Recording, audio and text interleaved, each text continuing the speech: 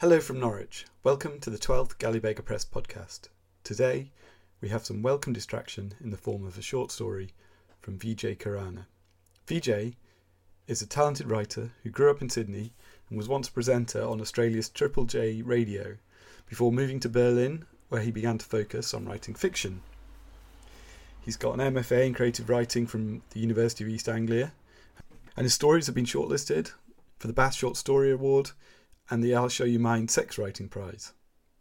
The story you'll soon hear about suffering made it to the shortlist of the 2019 to 2020 Gallybeggar Press Short Story Prize, and the year before that, his story Zenith was also longlisted. So, you can tell we like his writing. I'm hoping he'll be sending us more when we open the prize for entries this year, which is going to be happening very soon. For details on that, have a look at www.gallybeggar.co.uk or subscribe to our newsletter. On the site, you can also read about suffering for yourself, along with all the other long-listed stories from this year. Meanwhile, if you click back into the 2018 to 2019 archive, you'll find Vijay's other really brilliant story, Zenith. But for now, here's About Suffering. I hope you enjoy it. About Suffering. The view from the bay. Among the trees on the hill are dotted several white houses in something like the Bauhaus style. When the bay is dark, their lights make halos in the forest. When it is bright day, the houses shine newly, whitely. The windows are mostly floor-to-ceiling, though some are small and circular, maybe windows off stairways, from bathrooms or rooms used for storage. When it is bright day, the water is a greenish blue, and the houses could be said to mirror the sails of the boats lingering on the bay. In fact, to say there was one placid sail for every house on the hill would not be much wide of the mark, because each house has its own boathouse. They are set in neat rows on either side of the sailing club. The boats are sailed for sport or relaxation by the people who occupy the houses. They drive their cars down the hill and park at the sailing club. Afterwards they stay for drinks or dinner. The houses are not set close together. From the bay they look as though they are spaced as equally and far apart as the land allows, as though an agreement were made when they were built, no doubt involving a meeting of the community council, and surveyors maybe, with tripods and high-visibility tabards. The roads that link the houses are invisible behind the trees. Occasionally, if the angle of sunlight is right, a car flashes silverly to or from a house. One more thing, there is a water tower which sits at the very top of the hill, against the horizon. It must be needed to maintain water pressure for the people in the white houses. It is hard to imagine such a structure would be allowed to impose on an otherwise delicate scene unless absolutely necessary. But a wise decision has been made on that score. The water tower has been painted a very pale blue, so that when it is sunny, on most days it is sunny, the structure blends into the sky and is hardly visible from the bay or the shore or the houses' roof terraces. Only at dusk does the tower seem to glow for a short time, less than 30 minutes, ghostly or perhaps chemically against the near black trees, the now soft grey of the houses, lit windows, lights of cars on the invisible roads, the dark purple sky, stars. But by that time of day, the boats are usually moored at the sailing club or back in their boathouses, so it is hard to imagine anyone being there on the bay to see it. Forget about the water tower, it is not important. The view from the hill. A woman stands at a window on the second floor of a house. She has been standing there a long time, at least an hour, though occasionally she leaves the room for a few minutes or throws herself front first onto the cream-coloured sofa, which faces away from the window towards a blank flat screen. But she keeps returning, putting her face close to the glass, looking. She can see the water, white sails and little white waves. Beyond these, in the distance, far across the bay, is a town where the houses are not large and white as they are here. Most are bare concrete, discoloured. Some roofs are improvised. Larger buildings are split into apartments, their exteriors flecked with satellite dishes and jutting air conditioning units, Little is picturesque about the other side of the bay. The woman stays here until it is nearly sunset, as one by one the sails move slowly towards the sailing club and drop. Soon there is only one left. She looks over at the town, which has begun to glow with the promise of evening. She imagines noises there, streets choked with whining mopeds, shouting and laughter in cheap restaurants, glasses being thrust together. Apart from the one at the sailing club, which is usually subdued except for a piano player on Fridays and Saturdays, the woman has not been to a restaurant for a long time. Her bare toes worry at the woolen carpet. The house is silent, though she becomes aware of this only in retrospect, when the air conditioning quietly starts and her calves register coolness from the floor vent. She lets the tip of her nose touch the glass, breathes a cloud onto the window, wipes it away. Her hand makes a squeaking noise, which she finds pleasing. The last boat beats slowly up and down below her. It is a small boat, for 1 or 2 people. Many of her neighbours have them. She and her husband have one, and used to sail it every weekend. The woman is not deliberately watching the boat, but her eye is drawn because it is the only thing providing motion, other than the shifting pattern of whitecaps and the darkening gradient of the sky. When she does focus on it, she sees a figure, a man, sitting with one arm stretched to the tiller. He is facing away from her, his free arm hooked as though he is touching his face. The man must only be able to see the white of the sail in front of him, not the beautiful expanse of water or the sunset. Perhaps he hasn't realized how dark it is getting. Then the boat turns, and her view of him is blocked by the sail.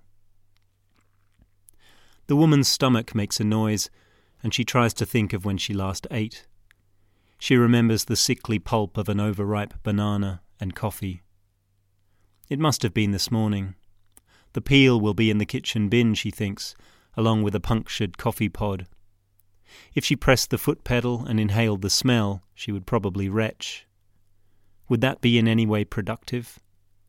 Would it have the effect of smelling salts in old films, jerking her back into herself?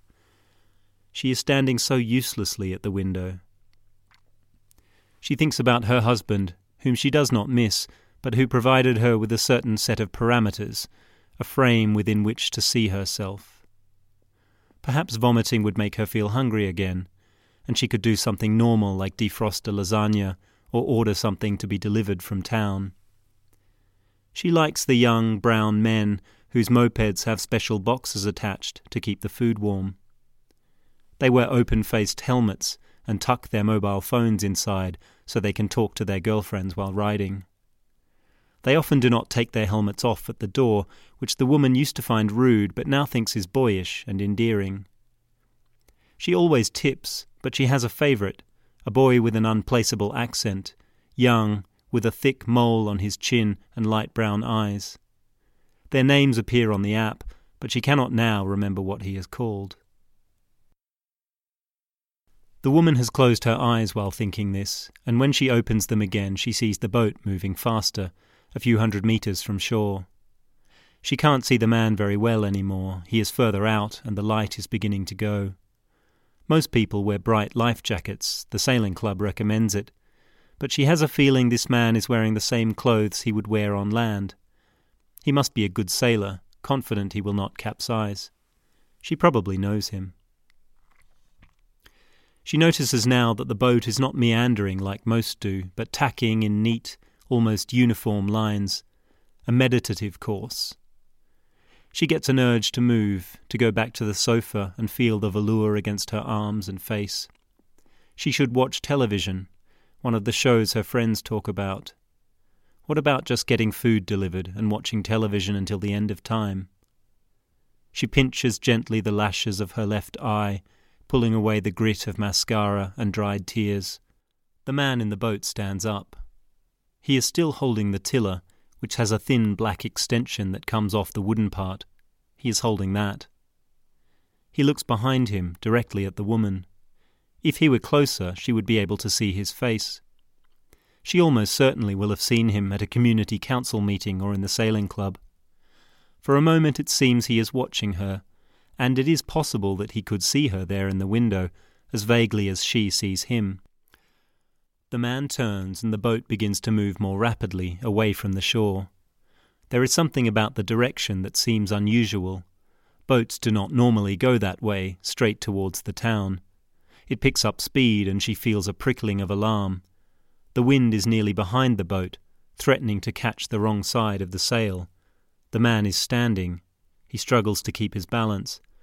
That boat is really moving, getting smaller.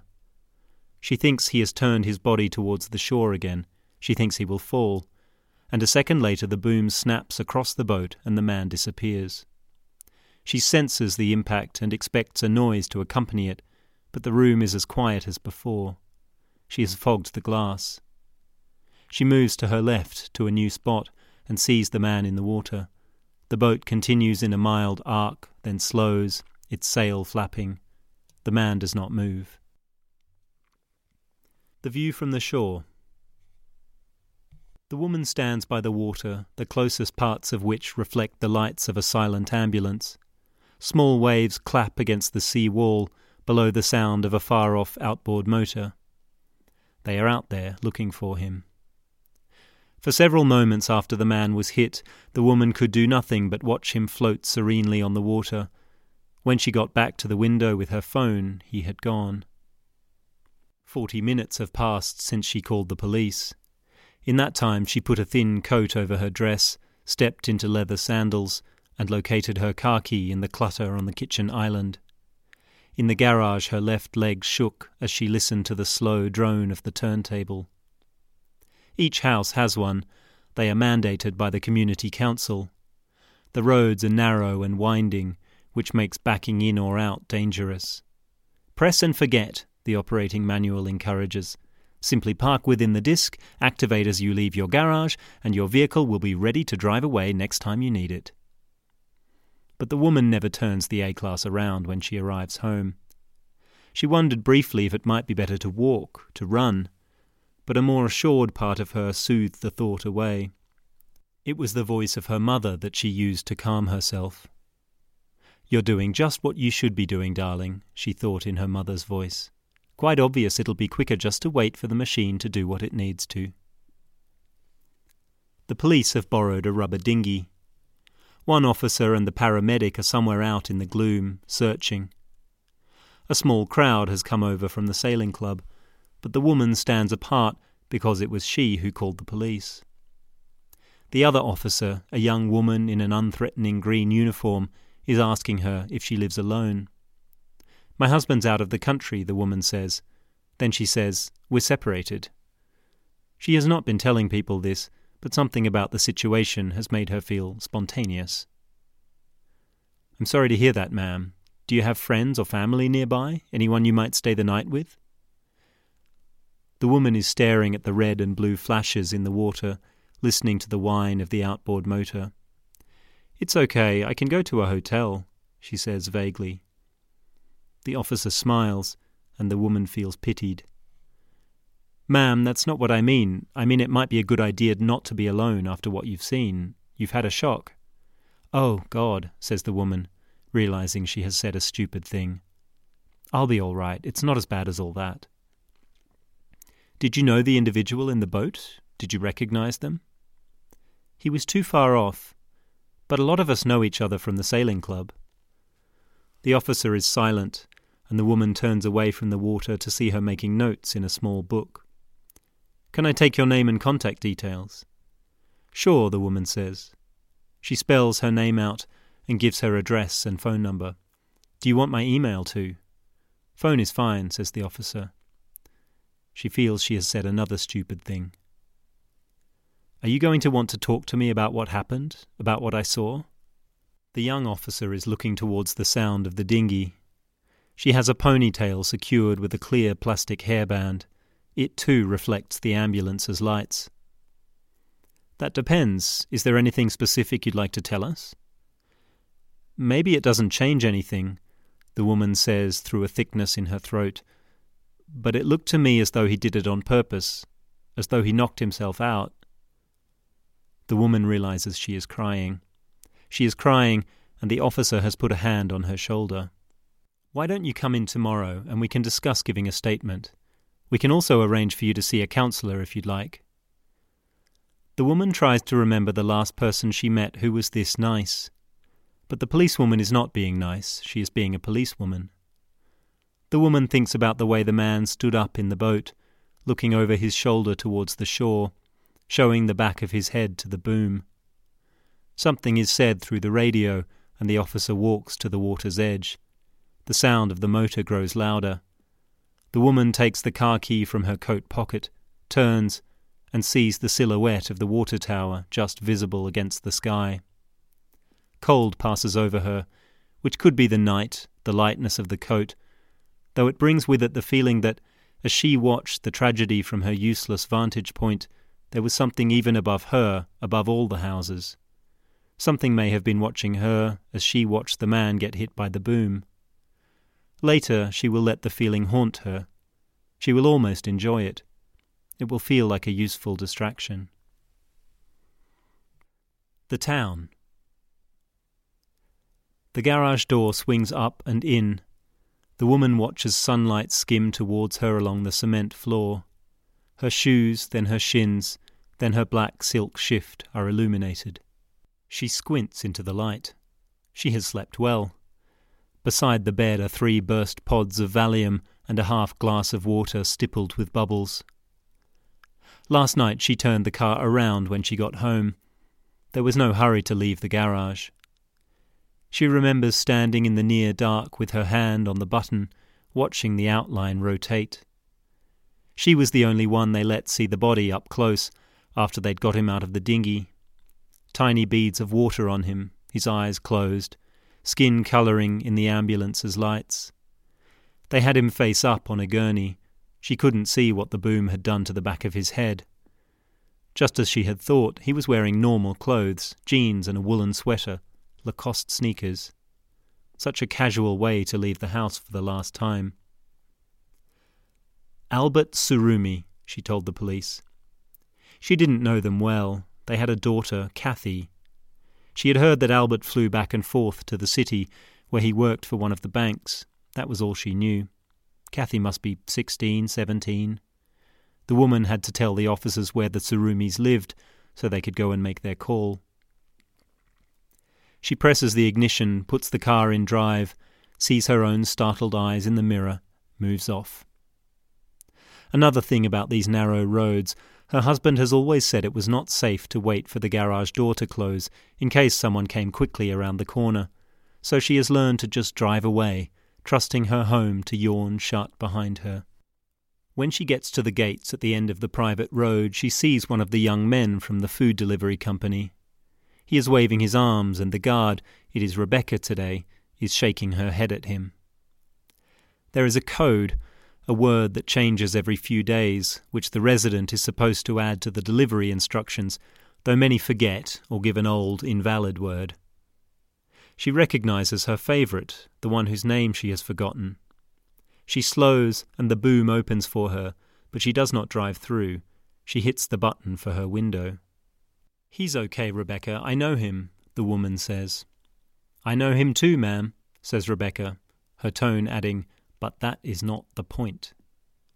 Rebecca has skin so fair it is almost translucent, and one long, immaculate black plait. Her black uniform is designed to resemble that of a police officer, though the police here dress in green. Rebecca and the others have strict instructions. If an individual has neither a chip in his vehicle nor the correct code, he may not enter. There has never been a burglary or a disturbance of any kind, and the community council aims to keep it that way. The rider is swiping at his phone, worried perhaps that the food will get cold. He will get a bad rating, no matter whose fault it is, and a bad rating means fewer jobs. Rebecca gives the woman a hard smile and says, "Okay, thanks very much. Move along so I won't have to do this with you watching." But the woman does not move along, and her car, having been stationary for the programmed amount of time, switches its engine off in solidarity. The woman calls out, "Iris," making the rider look up, confused. "The code today is Iris," the woman says again. Rebecca sighs.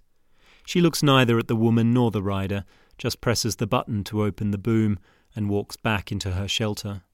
The other two then share a smile. "My thanks, madam." He taps the side of his open-faced helmet in a kind of salute. "Have a pleasant day." She wishes she could say his name. It would be like casting a spell. To be able to simply wish him a nice day and say his name, especially in front of Rebecca, would be magic. The town seems to grow up around the woman as she drives. The glossy trees on either side of the road begin to thin, squat warehouses appear, then billboards. 2 lanes become 4. The streets are crowded, though mopeds always give way to cars. Power cables are not buried as they are on the hillside, but hang in ad hoc tangles and parabolas between slanting poles. At traffic lights, children sell flowers, magazines, cold drinks. When she tells the guard at the police station she has an appointment, he raises the red and white boom and she drives into the underground car park. She takes an elevator to the 2nd floor, as instructed. As she is led through the hum of an open-plan office, she looks around for the officer from the night before. At a conference table littered with empty takeaway coffee cups and blank A4 sheets, a man asks her to explain what she saw. "If it were your husband," he says, "would you want a theory like that being thrown around?" "My husband and I are separated," the woman says. "But you see what I'm saying. It's a painful thing to have to tell someone. And if you aren't sure, I mean, it's not as though he jumped off the water tower." The detective clears a space on the table and traces shapes with his hands as he talks. "He was in the boat. He was knocked out of the boat. And you were a long way away." "But it was the way he was steering the boat," the woman says, surer of herself in the face of this resistance. "He was standing up like this, and he steered downwind so the boom would swing across." "Okay, ma'am, there's no need to get so animated." I was just so you could see how it happened." "I'm recommending you get some counselling," the detective says. "It's a horrible thing you saw, whether an accident or not. Would you mind filling in a form so we can make that happen?" She tells him she already has a therapist, then takes the elevator back to her car. Some people want to end their lives, she thinks. She isn't one of them, and there must be comfort in that, if only she could find it. But it was so terrifyingly simple to walk out of one's house and get into a boat. She drives up the ramp into the daylight. She knows what she saw. Isn't it crueler to hide the truth? Hadn't her mother taught her that it always turned out badly, one way or the other? Hadn't her marriage taught her that? She drives with no destination, at times through a sea of mopeds in which no other car is visible. As she gets closer to the dock, she sees a group of delivery riders. They are sitting around a table outside a small bar, their bikes parked in a tight row at the curb. Some of them are still wearing their helmets. Her rider, the one from the boom gates, is there. He is laughing with another of the young men, the 2 of them drinking from small bottles tucked into their palms. The woman decides to pull over. The boy is saying something to his friend, hammering the table excitedly. She wonders if they have heard about the tragedy. An impulse pushes her from the car before she knows what she will do or why. It's a shock when the blip of the A-class locking causes the group to look in her direction. Their eyes question. Her rider smiles and stands, spreads his arms as though to embrace her. She realizes she is frightened. "Hello, posh madam," her favourite says. "What you doing in the dirty town?" "Hello," she tries to say. "Go back to your house, madam. I can bring you food." The other young man, the one he was talking to, puts his arm around the boy, but the boy shrugs it off. So hungry, madam? Let me provide." Her rider turns from her and attempts to pull his trousers down, though a couple of the other men stop him. "From our hearts," one of them says. "There has been more than too much drinking, a celebration." "He got the news," says another, shaping his hands around his belly. They are laughing at the boy, slapping him on the back. An older man says, "Time to go home, Nicky. Your woman's waiting." "Can't go home until I deliver enough food," Nicky says, nearly shouting. "Madam must order some fucking food or my children won't eat." The woman backs towards her car. "Do you understand?" he shouts. The other men wave at her in apology. They encircle Nicky and sit him down at the table. The woman's hands are shaking on the wheel. She could get him fired. Should, would never. She pulls quickly out from the curb, and the mopeds adjust to give her space. She will give Nicky a large tip next time, an impossibly large tip, one that will leave him speechless. You can hardly blame young men for getting drunk now and then. This, she realizes, is her mother's voice again. It will never leave her. Just as long as he doesn't go riding around like that, and his poor wife when he gets home. She turns the air conditioning up until she is breathing ice. Her hands stop shaking. She needs only to pull herself together, and this can be done at any time. When she gets home, she will take a long shower, let the water pelt her shoulders, then go to the Surumis. She will offer her condolences and say nothing about what she saw. The detective was right. There will be enough pain in that house as it is.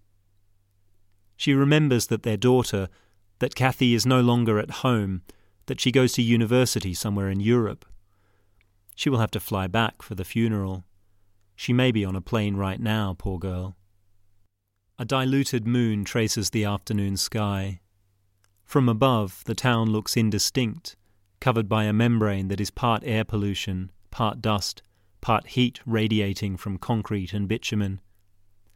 Only the tarpaulins, which cover so many of the houses, shine. From above they might be swimming pools. Unending streams of mopeds surge through the streets, tenacious as water. But the woman's car moves as though with a halo around it, because the moped riders all know there would be hell to pay if they accidentally hit a Mercedes. Thanks, VJ, and thank you for listening.